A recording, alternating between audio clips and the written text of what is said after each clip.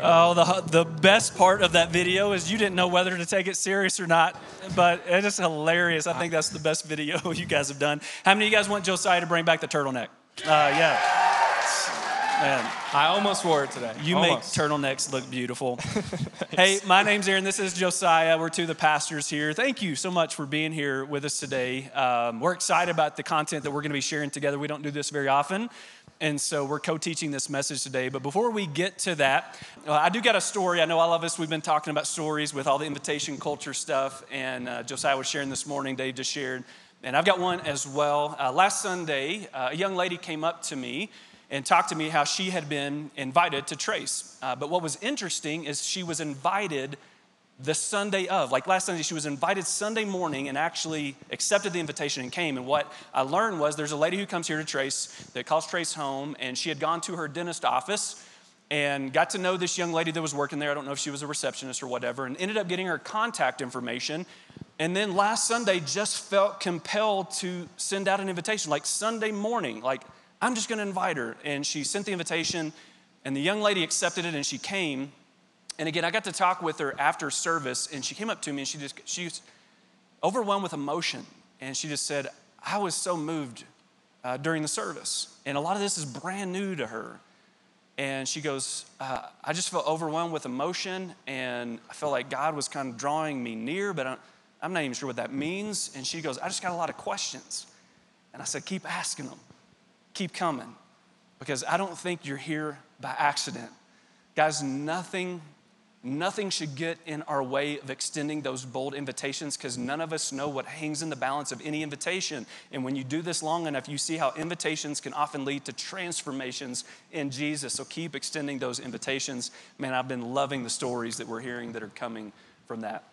Well, today we're kicking off a new series that we're going to be in over the next several weeks called In This House. And Josiah and I are going to be teaching that together. And by the way, if you're new here, we're two of the pastors here at Trace. And the big idea behind this series called In This House, it's going to give us an opportunity to talk about some things that we would say are incredibly important to us. And honestly, we hope are incredibly important to you. And just like in your own home, we want to create an environment here. We want this to be a space that feels safe. We want this to be a space that feels welcoming. We want this to be a space that people want to come and stay, which means there are some things that we probably need to say no to, and there are some things that we need to say yes to. I can't help but think of the words of Solomon in Proverbs chapter 24. He said, a house is built by wisdom, and it becomes strong through good sense. Through knowledge, its rooms are filled with all sorts of precious riches and valuables. You know what those precious riches and valuables are to us? They're people. People that you know.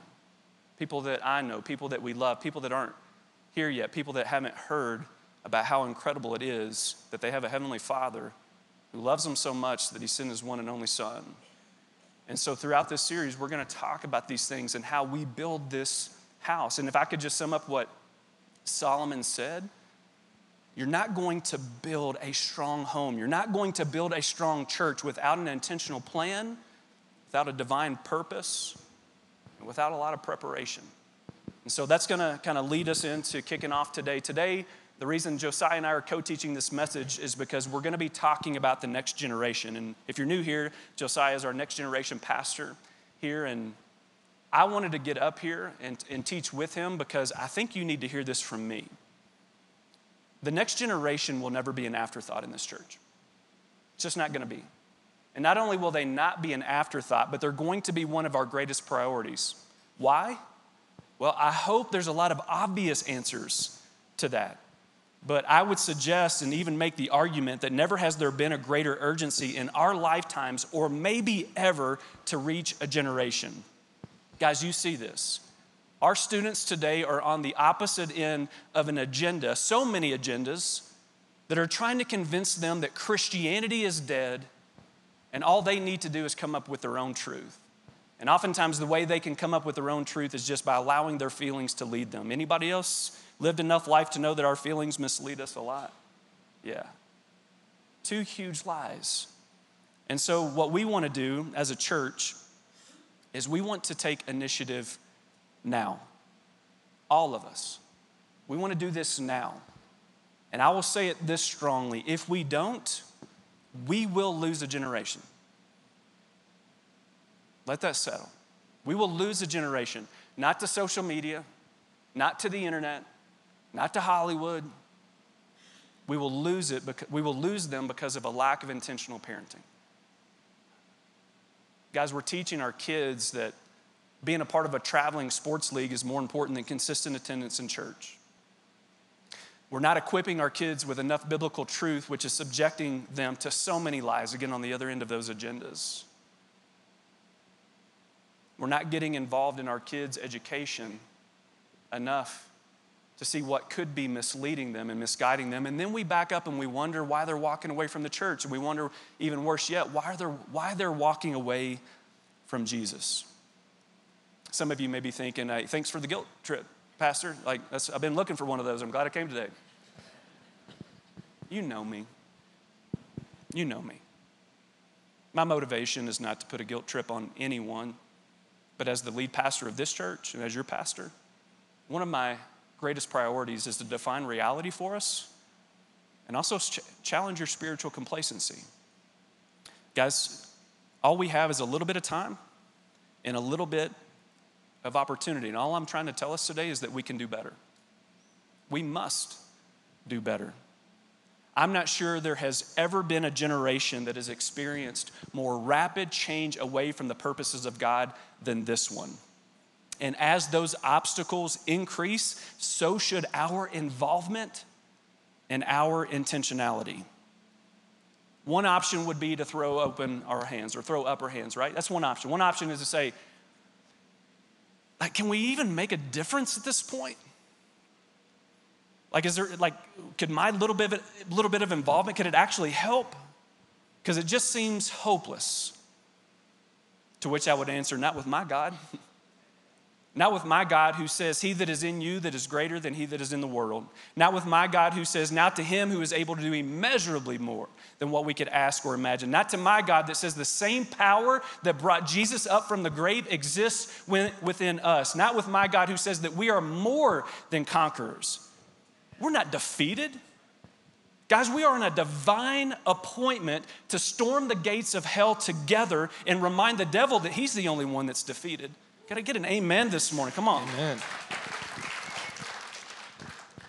I want to share something with you that the Apostle Paul wrote in 1 Corinthians chapter 9, but I want to do so from the Message paraphrase because I just really like the way that he says it in this way. He says, even though I am free of the demands and expectations of everyone, I have voluntarily become a servant to any and all in order to reach a wide range of people.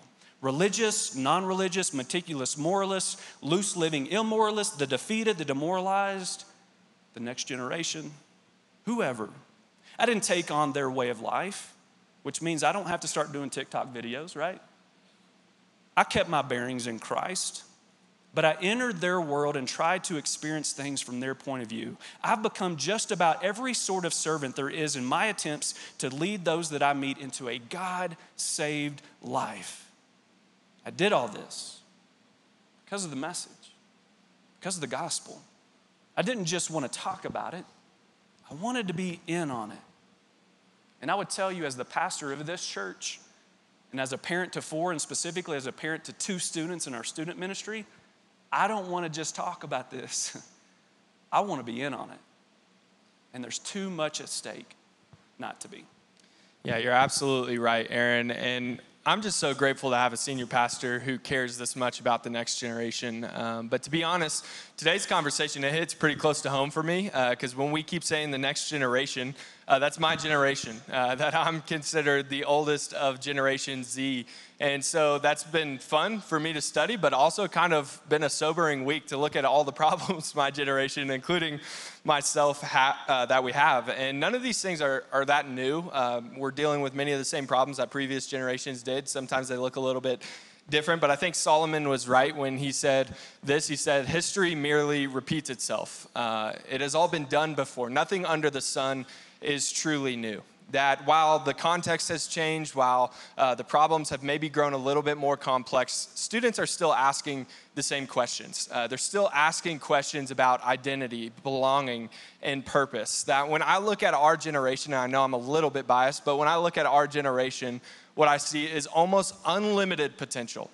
But the problem is most of us find it hard to find purpose in our life. That most of us are lacking and purpose. That out of those big three questions of identity, belonging, and purpose, I would tell you my generation struggles the most with the third one, but that is new. That I would say that was a result of the pandemic. But never before have I seen a generation so desperate to find purpose in their life, yet so unable to find that. And there's many things that point to this. You can look at the fact that more and more people are taking non-traditional routes in education. You can look at college enrollment statistics and the fact that they're declining year over year, that these are just two things that point to the fact that we're struggling to find purpose in our life. But not only that, but with all the ways to make money these days, like, why wouldn't you go play video games for a living? Why wouldn't you be a professional TikTok dancer? Like for me, that's easy.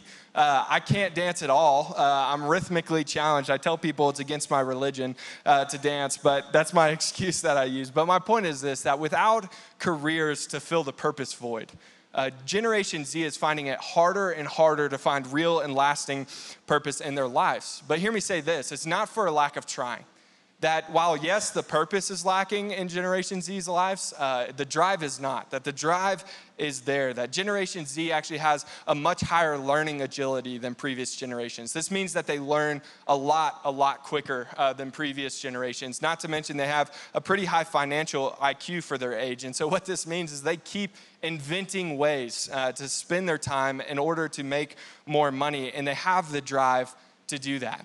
For instance, right now in our student ministry, there's a high school boy that not only like attends and excels in the classes that he's in, but he's also on several soccer teams. He plays football, but not only that, he also runs several of his own businesses. And I'm not just talking like lemonade stands on the street corner on the weekend. Like he buys and refinishes and resells custom furniture. He does custom orders on occasion. He does landscaping for companies like Remax. He does it for private individuals and the general public. He renovates houses. He walks dogs, all while maintaining a social life and all while maintaining good relationships with his family and with his girlfriend. Like, I don't know about you guys, but whenever I was in high school, I was trying to figure out how like a locker combination worked.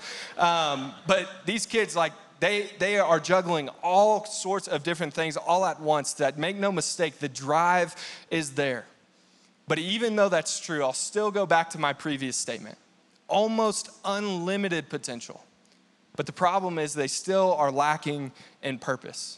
Because with a higher rate of learning that they have, with a more complex world that they're growing up in, also comes the fact that my generation, Generation Z, has a much lower emotional intelligence than previous generations. That we continue to struggle in social environments. Because while I get a front row seat to the opportunities the next generation has, I also get a front row seat to the obstacles that they have. That I listen as our students, they confess to me drug addictions. That I watch them constantly seeking the approval of others on social media. I sit back and I watch as they have panic attacks from exuberant amounts of anxiety. That I struggle with the words to say after suicide attempts. I struggle with the words to say after they relapse into self-harm. I watch hearts break on a weekly basis. That I hear horror stories. That I witness hurts, habits, and hangups of all shapes and sizes. I work with parents in shock of what their kids are capable of. But I also work with parents or with students who are unwilling to admit that the way that their family and their loved ones have treated them would be considered abuse. That I work with kids and students that live in a world with more consistent predators, more complex problems, and more compliant behavior than any other generation before them. And what I'm telling you this morning is that the urgency is great, but so is the opportunity. But I'm not a parent, but one of the things that I see parents doing, one of the most consistent mistakes that I see parents making is we watch parents fall into the not my kid mentality. What do I mean by that? That all those problems I just listed, like that's a bummer for those kids, but my kid doesn't struggle with that. Like they're above that. And what you've just done is you've just said, not my kid. And even though all of that stuff has happened in our context here at Trace, and many of them are your kid, let me show you what it looks like on a national level. Let me show you statistically what it looks like here in the United States. Because here in the United States, for ages 12 to 18, here are the stats. 2.5 kids out of 10 are suicidal. 3 out of 10 kids vaped in the last month. 3 out of 10 kids struggle with an anxiety depression disorder. 4 out of 10 kids are sexually active. 5 out of 10 kids have tried or smoke weed consistently, and I would tell you that one's actually a lot higher here in Colorado. 7 out of 10 kids have looked at porn, and if that doesn't do it for you, 10 out of 10 of your kids are sinners, all right? That ignorance is bliss, but listen, bliss keeps you blind. This is the reality. And in Proverbs, he talks about what it means to be blind. He says this, he says, a wise person foresees danger and takes precaution. But the simpleton, the foolish person, they go blindly on and suffer the consequences. That one of our biggest jobs as leaders in this church is to define reality. That's the reality. That if it's not your kid, truly it is your kid's best friend. That here's the bottom line. My generation is struggling. That we are rich with problems and basically broke on purpose. That the urgency has never been greater, but neither has the opportunity. But like I said, as this is what it looks like for me in my context as a student pastor, even though that's what it looks like on a national level, as I said, I'm not a parent. That I don't go home to teenagers every single night. That there's no teenagers that live in my home, even though my wife would tell you like I have the maturity level of one. But I say all of that to say this, like, Aaron, I'd love to hear from you. Man, how have you seen this in your own home? Like, what has this been like for you navigating this not my kid mentality? First, can I just say this? Anybody else thankful that this guy's our student pastor here at Trace?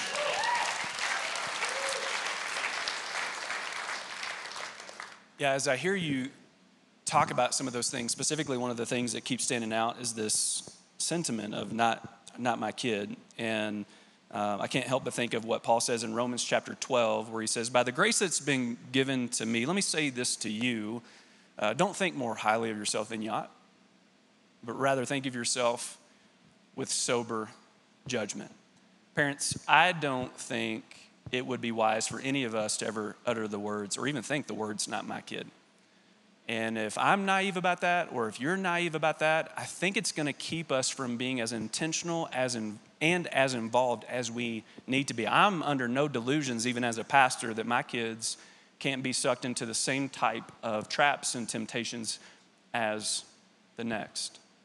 Let me give you one example where if we are too naive, we're going to unfortunately allow some poison to come in the direction of our kids' lives. For all the information, well, let me give you the example first. I'll give you the example. The example would be when we give our kids unfiltered access to the internet or social media, okay?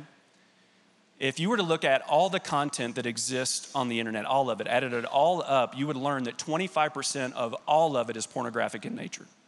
25% of all of it.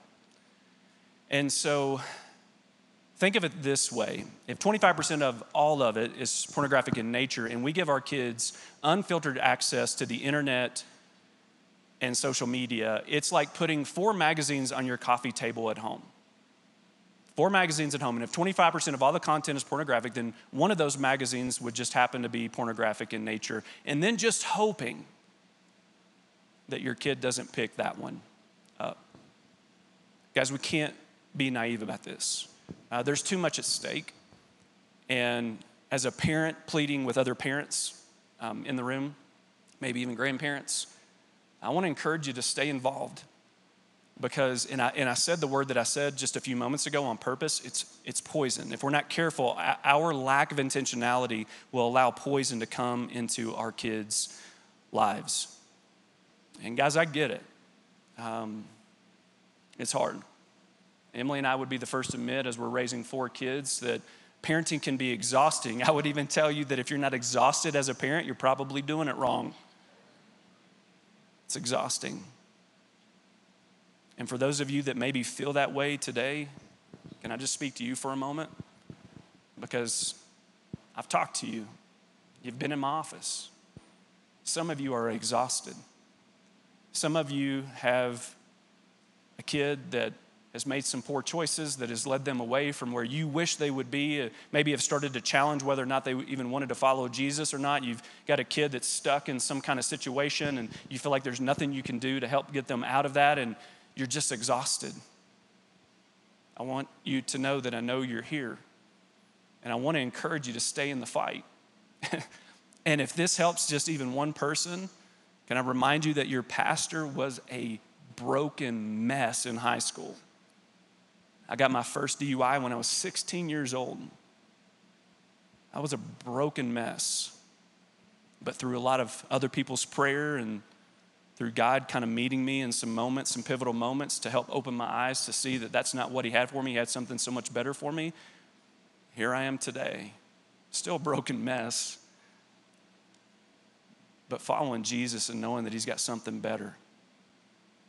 So for those of you in this room that maybe are about ready to throw in the towel, can I encourage you to stay in the fight? Stay in the fight. Keep praying, keep pursuing, keep asking God for help, but can I also encourage you, stop doing it alone.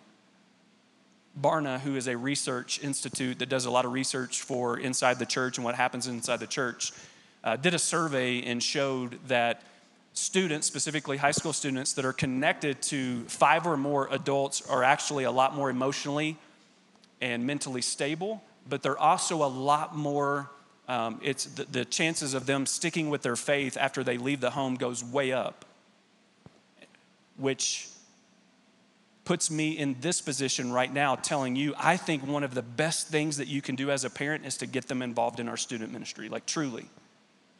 To stop doing it alone, because one of this guy's highest priorities is to get your students connected to other adults, because we know we increase their chance of sticking with their faith and being more emotionally and healthy, more emotionally and mentally stable as they pursue and navigate through the obstacles that are increasing, seem like every day in their life. And so I would tell you this, like, don't minimize that little thing that they want so bad called a phone. It's like, okay, you want a phone? You got to go to student ministry, right? And if they don't go to student ministry, take that phone away. They want something big, some financial help in a certain thing that they're wanting to purchase. Great, yep, make sure, yeah, you got to go to student ministry. If they want to be fed at night, make sure Amen. they go to student ministry. Like, use everything that you can. I'm serious. We're their parents. We are their parents. You don't have to give them a phone. And you can take that phone away anytime you want. If you don't want to do it, tell me, I'll take it from them.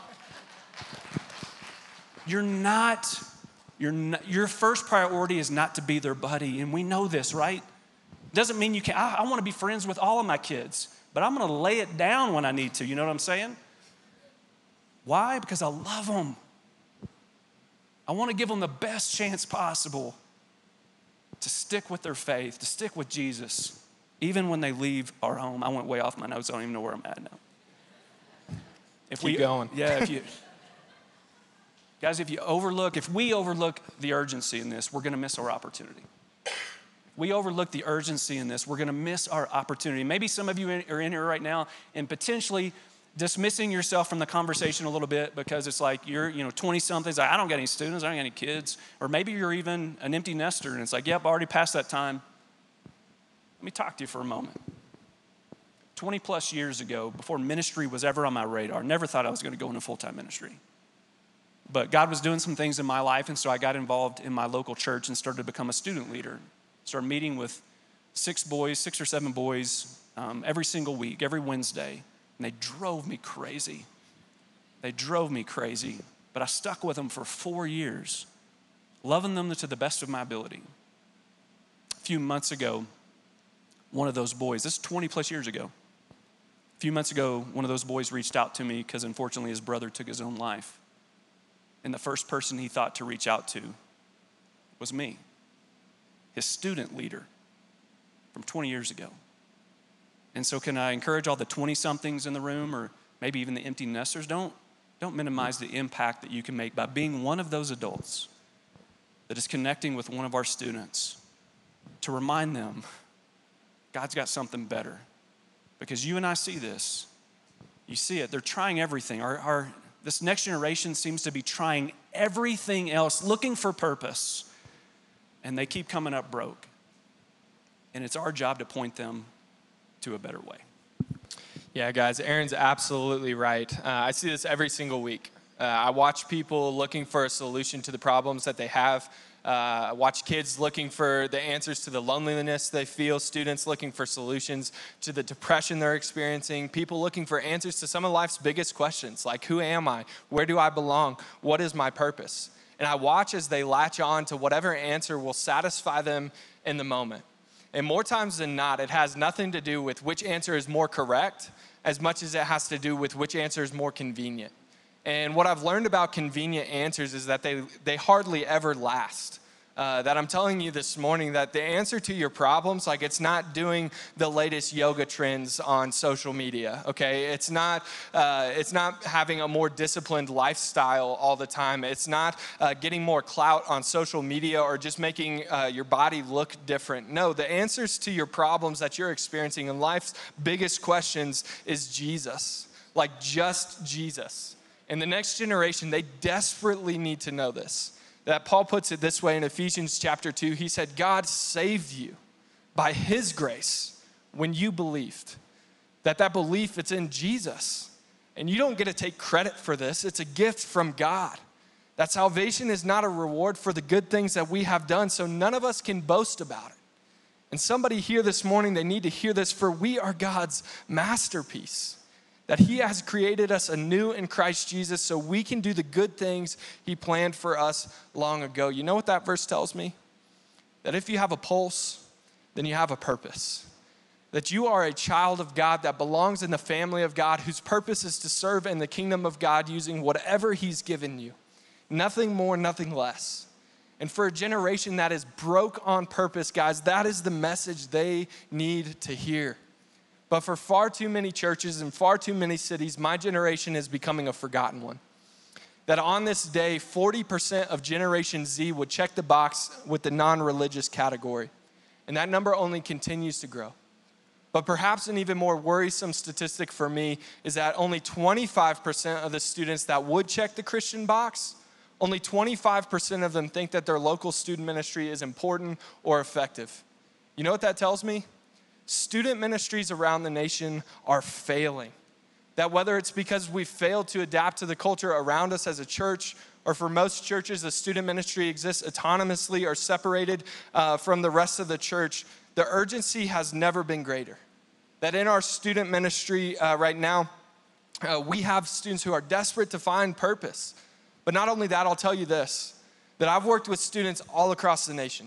Worked with students in Texas, Missouri, Oklahoma, Indiana, all throughout the Midwest. And what I would tell you is that our students here in Colorado Springs have it much harder than they do. That when I was growing up in Texas, the question I was getting asked was, what church do you go to? Here the question is, why do you go to church? Like, do you hear the antagonism from the get-go? There's other things that play into this. The fact that Colorado's a far more progressive state. The fact that there's so much social pressure, not only from their peers, but also from like authorities figures in their life that are pressuring these agendas on them. Not to mention that Colorado Springs has one of the highest suicide rates in the nation. These are just three of the many reasons why it's harder for students to have and maintain a faith here in Colorado Springs. But we share this with you not to be used as an excuse, but instead to once again increase the urgency. That here at Trace Church, we trust the trends. And the trends tell us that the kids and students that have 5 adult connections in their life are more emotionally stable, have longer lasting faith, and are going to be more successful down the road. Like parents, let's just get practical for a second. Imagine for a second that you had 5 adults in your life that you knew and trusted that were asking your kids questions like this. Hey, how did your game go this weekend? Hey, I know you were nervous about that test. How did that end up going for you? Hey, you seem a little bit off. Do you want to talk about it? What are you excited about right now? What are you scared about right now? Or something as simple as saying, hey, I just wanted to text you this morning and let you know I think you're awesome. Can you imagine what that would do for your kids' confidence? Can you imagine what that would do for their pursuit of Jesus? And so that being said, I want to tell you this morning, like that is what our kids and student ministry is all about here at Trace. While all around the country we are seeing churches and student ministries that have all but given up on the next generation, that will not happen here. That if you are a parent in this room and you're looking to be more intentional with your kids, perhaps the best next step that you can take is make sure they're a part of our ministries to the next generation here at Trace. That across the building every single Sunday, like we're not just babysitting your kids over there so that you can have some alone time with God. That we're equipping them with truth and grace so that they can be as prepared as possible to grow up in this world that they are growing up in. But not only that, our ministry to the next generation is designed around helping students and kids build incredible relationships with trusted adults. That our philosophy of ministry is threefold. That it goes relationship, rhythm, reason. Relationship, rhythm, reason. That first we build incredible relationships with kids and students. But then the second thing we do is we invite them into rhythms of what it looks like to follow Jesus. But then finally, we share with them the reasons of not only what they should believe, but why they should believe the things that we do so that they can be as prepared as possible to answer some of life's biggest questions. Guys, we've said it like 1,000,000 times this morning, but I'll say it again. If we overlook the urgency, then we are going to overlook the opportunity we have. And so today to close, I just want to give you 3 things that we can do to make sure we don't overlook this opportunity to invest in the next generation. And so the first one is this: we have to wake up. We have to wake up. That we have to open our eyes and look around at the world our students and kids are growing up in. That once again, ignorance is bliss, but bliss keeps us blind. And if we keep our heads in the sand, guys, we are going to lose the next generation. And we are not okay with that here at Trace. That we want to do everything we can to make sure that they are being invested in so that we don't miss an opportunity. That would be the first thing, is we got to wake up. Second thing we got to do is we got to show up. We got to show up. And this is more so for the students in the room, that if you are a student, if you have a student, if you know somebody that has a student, we want to invite them to show up specifically this coming Wednesday on August 17th. That we're going to be kicking off our student ministry here at Trace, and we could not be more excited. That starting in just a couple of days on Wednesday nights, we're going to be inviting as many students in Colorado Springs that want to come and be a part of this to come and participate in a student worship service to do all the things we've been talking about today. That we're going to have an entire service designed and dedicated to helping remove obstacles so our students can get to Jesus. That the leadership of Trace, they've given us the best space, namely this room. They've given us the best night of the week, that's Wednesday nights, and they've given us some of the best leaders to make sure that we can be as intentional as possible to invest in the next generation. That Paige, who leads worship for us on Sunday mornings, who crushes it most weekends, she's going to be doing the same thing for us on Wednesday nights. Yeah, I'm pumped. I'm going to be teaching most Wednesday nights. But also we have a unique curriculum designed to help students ask the questions that they have and think critically about their faith, so that they can have as strong a faith as possible. That our goal is to remove obstacles, and sadly, one of the biggest obstacles that students have is that they think church is boring. And as somebody who's followed Jesus for a very long time, I hate that. Like if I do anything on this planet, that is one thing I want to make sure that I change. That I want to make sure they know that we have one of the best reasons in the world to have joy. Yet for far too many Christians, we're viewed as like stoic and boring. And so I hate that. And so this Wednesday, we're going to be kicking off the year right. We're going to be having a massive color war here for any student, middle school or high school that wants to attend. We're going to be breaking into teams, competing. There will be a winner because we don't give out participation trophies at this church. Amen, right? But if you are a student, if you have a student, if you know somebody that has a student, we want to invite you to show up. And so first, we got to wake up. Second, we got to show up. But the third thing we got to do is for the adults in the room, we got to step up. We got to step up. That whoever you are, wherever you're at in life, we have an opportunity to step up and invest in the next generation. That in this house, guys, we invest in the next generation. And there's several different ways you can do that. Today, I just want to talk about 3. The first way that you can invest in the next generation is just help us create a culture here where students feel welcome. One thing I thank God for almost every single week is that we don't have a bunch of curmudgeons in this church who are just like, oh, those teenagers, they're just running around breaking stuff and doing drugs. Like, we don't have that, and I'm grateful for that. But don't be like that. Instead, go introduce yourself to a student here. Go introduce yourself to a kid. Ask what their name is. Ask what they're passionate about. Learn their thing. Invest in who they are. Help us create a culture here where when students walk through those doors, they know this is a place where I feel welcome. This is a place where I can belong. That in this house, these people, they invest in the next generation. So that would be the first thing. Help us create a culture. The second thing I would do, and probably the easiest thing in terms of next steps, would be to serve on a team. Like, go join our kids team, go join our student team, go talk to the Next Steps people about what it looks like to invest in the next generation here at Trace. That I promise you that we are incredibly strategic about how we do that, and we want to partner with you however we can to invest in the next generation. So that would be the second thing, serve on a team. But the last thing is this, that maybe you can't give your time, but maybe you can give your money. That every single dollar you give to this church, I promise you it makes a difference in investing in the next generation. That one of my favorite moments this summer was there's a couple in our church here that they couldn't serve in our student ministry. They couldn't send or go to camp with us. And so instead what they did is they wrote a check for over $500 to send a couple kids to camp with us. And one of my favorite moments this summer was I got to come back and I saw them that Sunday morning and I got to go up to them and say, thank you so much for investing in the next generation how you could. Because today we get to watch the 2 kids you sent to camp get baptized and give their life to Jesus.